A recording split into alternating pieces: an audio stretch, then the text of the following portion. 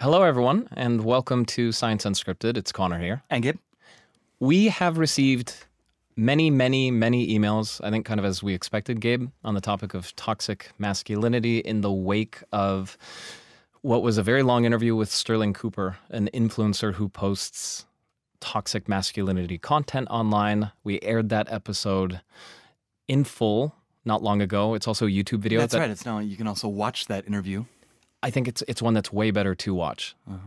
You can see a lot more of the dynamics that are happening during that discussion. Yeah, you can also see our studio, see where we are when we do these podcasts. Yeah. If you want to. Yeah. Again, that's YouTube, and the YouTube channel is DW Podcasts. Worth checking out if you have time. But again, we have emails. Let's get to the emails. What do you got?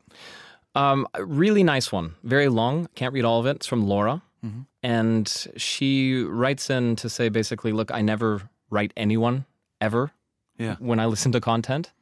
But she says that she believes this is the second time that she's writing us. And she says basically she wants to applaud both of us. I don't know if you read that part, Gabe. We did something she would not have been able to do. She says she would have gotten too emotional sitting across from a guy like that. And that she feels, based on that interview, that there is absolutely no way to break down the wall of beliefs that this guy has based on that conversation, that he's entrenched too far. One of the parts I liked a lot is that it's entrenched too far. One of the things she adds here toward the end of the email is that she says, I do believe you can tell what toxic masculinity is doing to society by looking at the statistics of violence against women.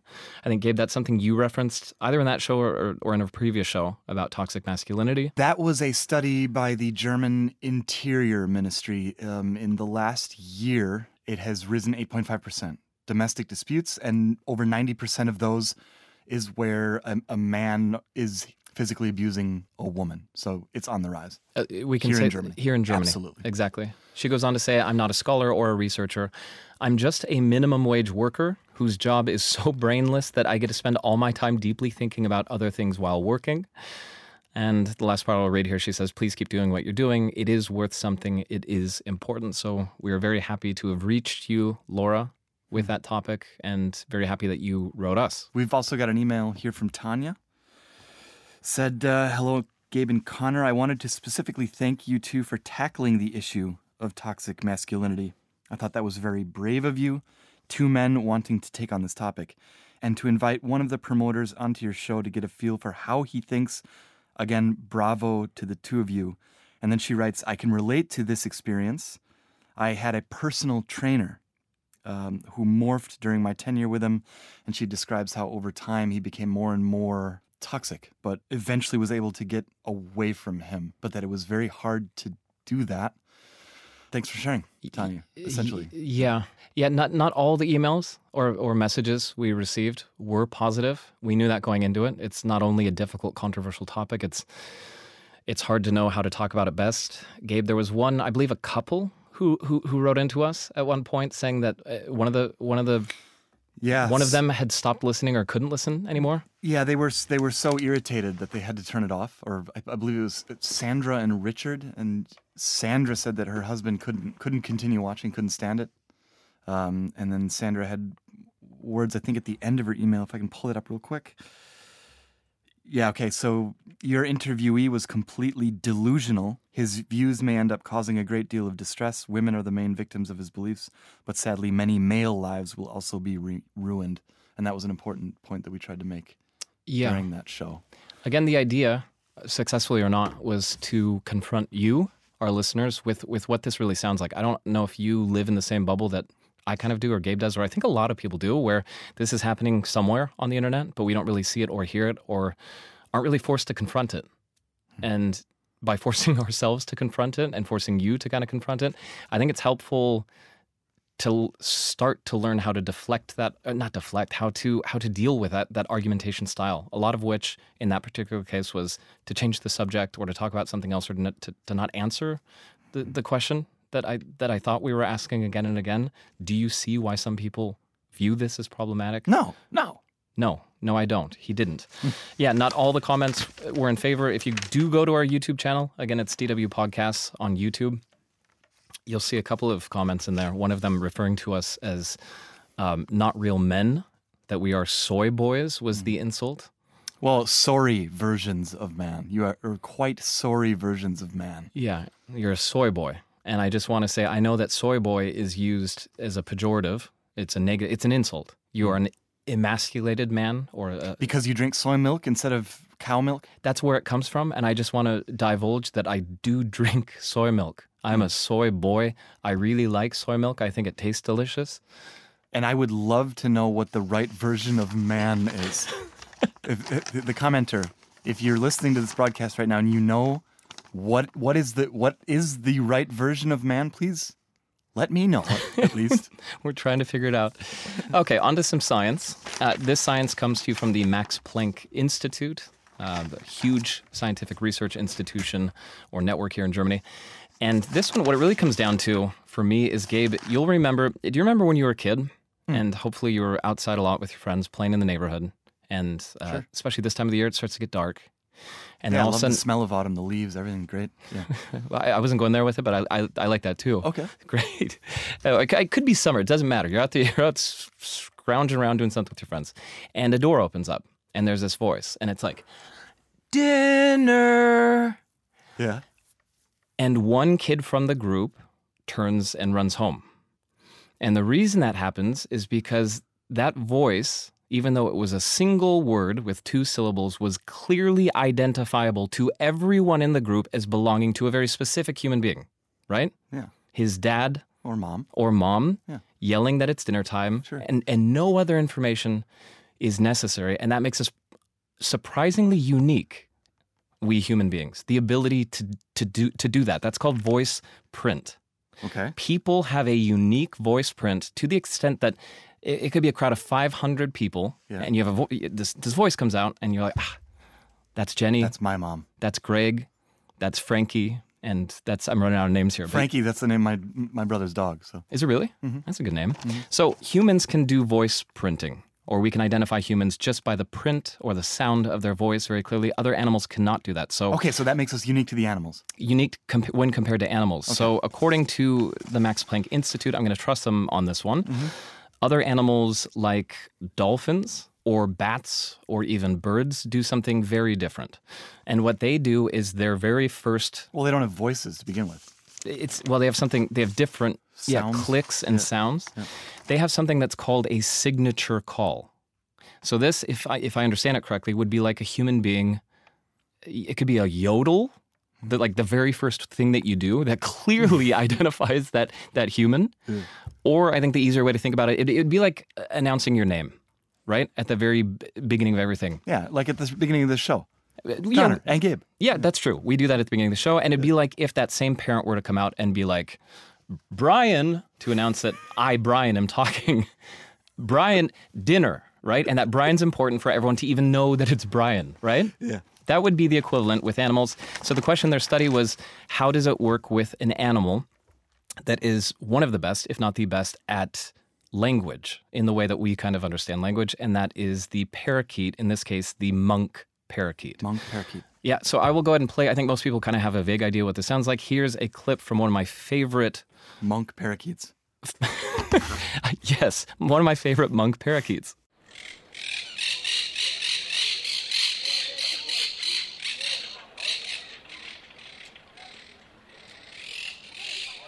Right, not much for us to discern there. Yeah, but if you were a monk parakeet, you would be able to...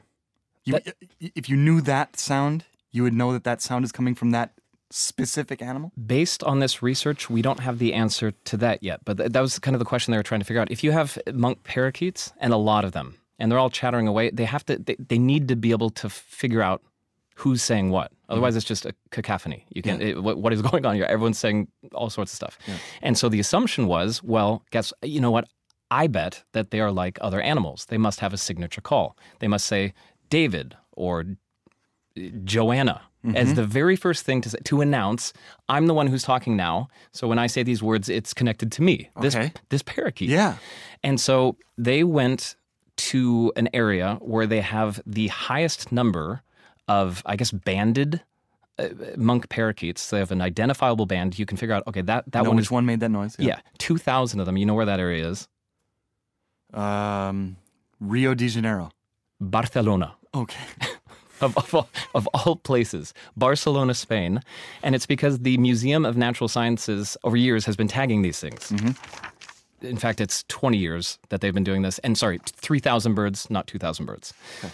All these birds. So they went out there and they recorded 5,000 separate audio files that they clearly connected to that bird. Like that bird A23 is doing the talking, and this is what it's saying. And they had multiple recordings of those individual birds so they could connect them to the birds. Surprisingly... Did they play the sound to the birds and see which one came?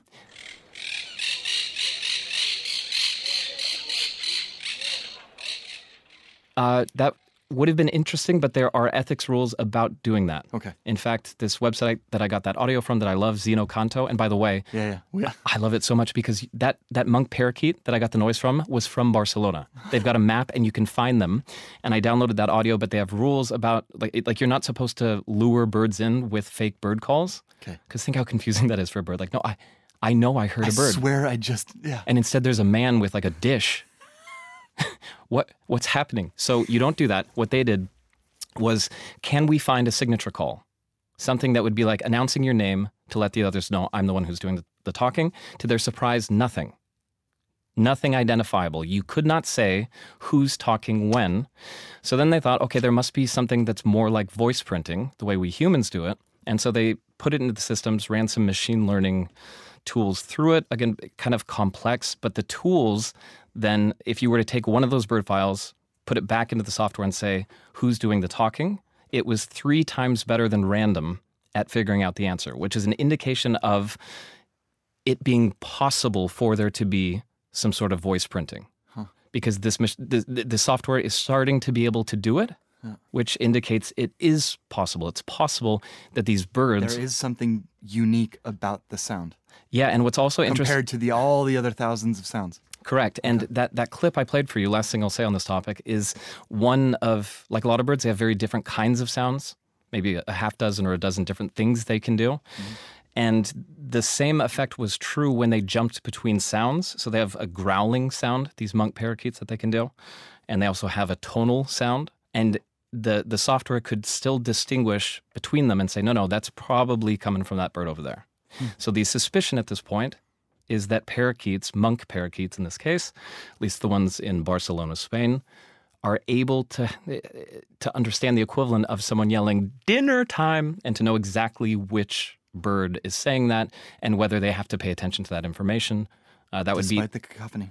Yeah, which is new, as I understand it, or relatively new. There haven't been many studies like this when it comes to animals communicating with each other. Yeah. Quick question: do you have a tattoo? No.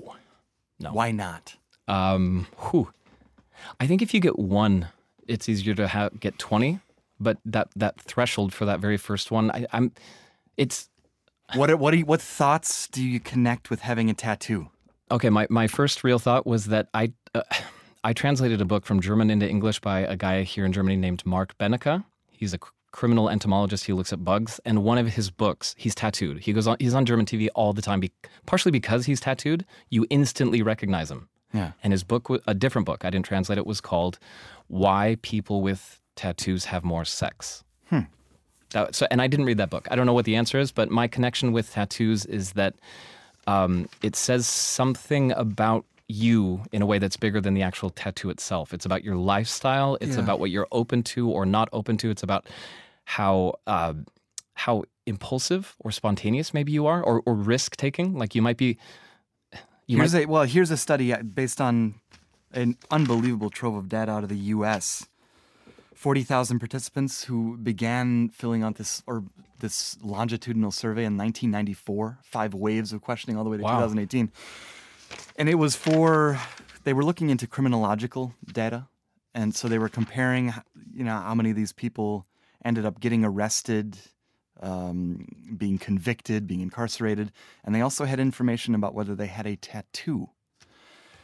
And if you had a tattoo and you're a man, it was 2.5 times more likely that you had been arrested, 1.8 times more likely that you had been convicted of a crime, and over twice as likely that you were in prison with a tattoo.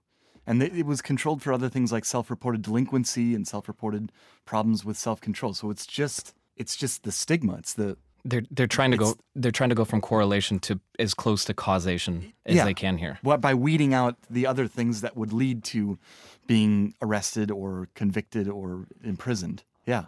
2.5 times more likely if you're a man. If you're a woman, 1.7 times higher odds of being arrested, 1.68 times higher odds of being convicted, and 1.9 times higher of being imprisoned. So what they're trying to say is, by eliminating the self-reported delinquency, it's not that I get a tattoo and either because of my behavior before that or after that, I'm more likely to go into jail. It's more that I have a tattoo, and hence, if a police officer sees me, I'm more likely to be arrested and then convicted and then sent to jail. What is stigma, right? Stigma is a characteristic about yourself that makes it more likely that people will discriminate against you. And in this case, it would be discrimination by the police, by the criminal justice system because of the tattoo. A tattoo makes you different than the rest of society. It's becoming less and less different as time goes on, I think, probably, but still it still is a stigma. When we walked into the studio today, we've got a studio tech here. I asked him what he thinks. What do you think when you see someone with a tattoo? He says, criminal, yeah, maybe a murderer. I think he might have been joking because he then added that his daughter has a tattoo, and I don't think she's a criminal or a murderer, as far as I understand it. Yeah, well, yeah. No, but that's what that would be the direction. That would be what this study out of Kazakhstan and Florida State University. Weird partnership there, but yeah. Huh. Okay. Well, one thing that I think you can possibly say, because obviously it seems like the takeaway is that if I get a tattoo, police are more likely to arrest me, and then I'm going to go to jail. It's also and I'm basing this embarrassingly on TV shows like CSI and criminal identification shows. You just see that a lot, I think, where the tattoo is the defining characteristic that allows the arrest and conviction to happen. That was one caveat of this study. There was no information about how big the tattoo was that these people had, where it was, how was it visible. So you'd need more information, but then the numbers are too high.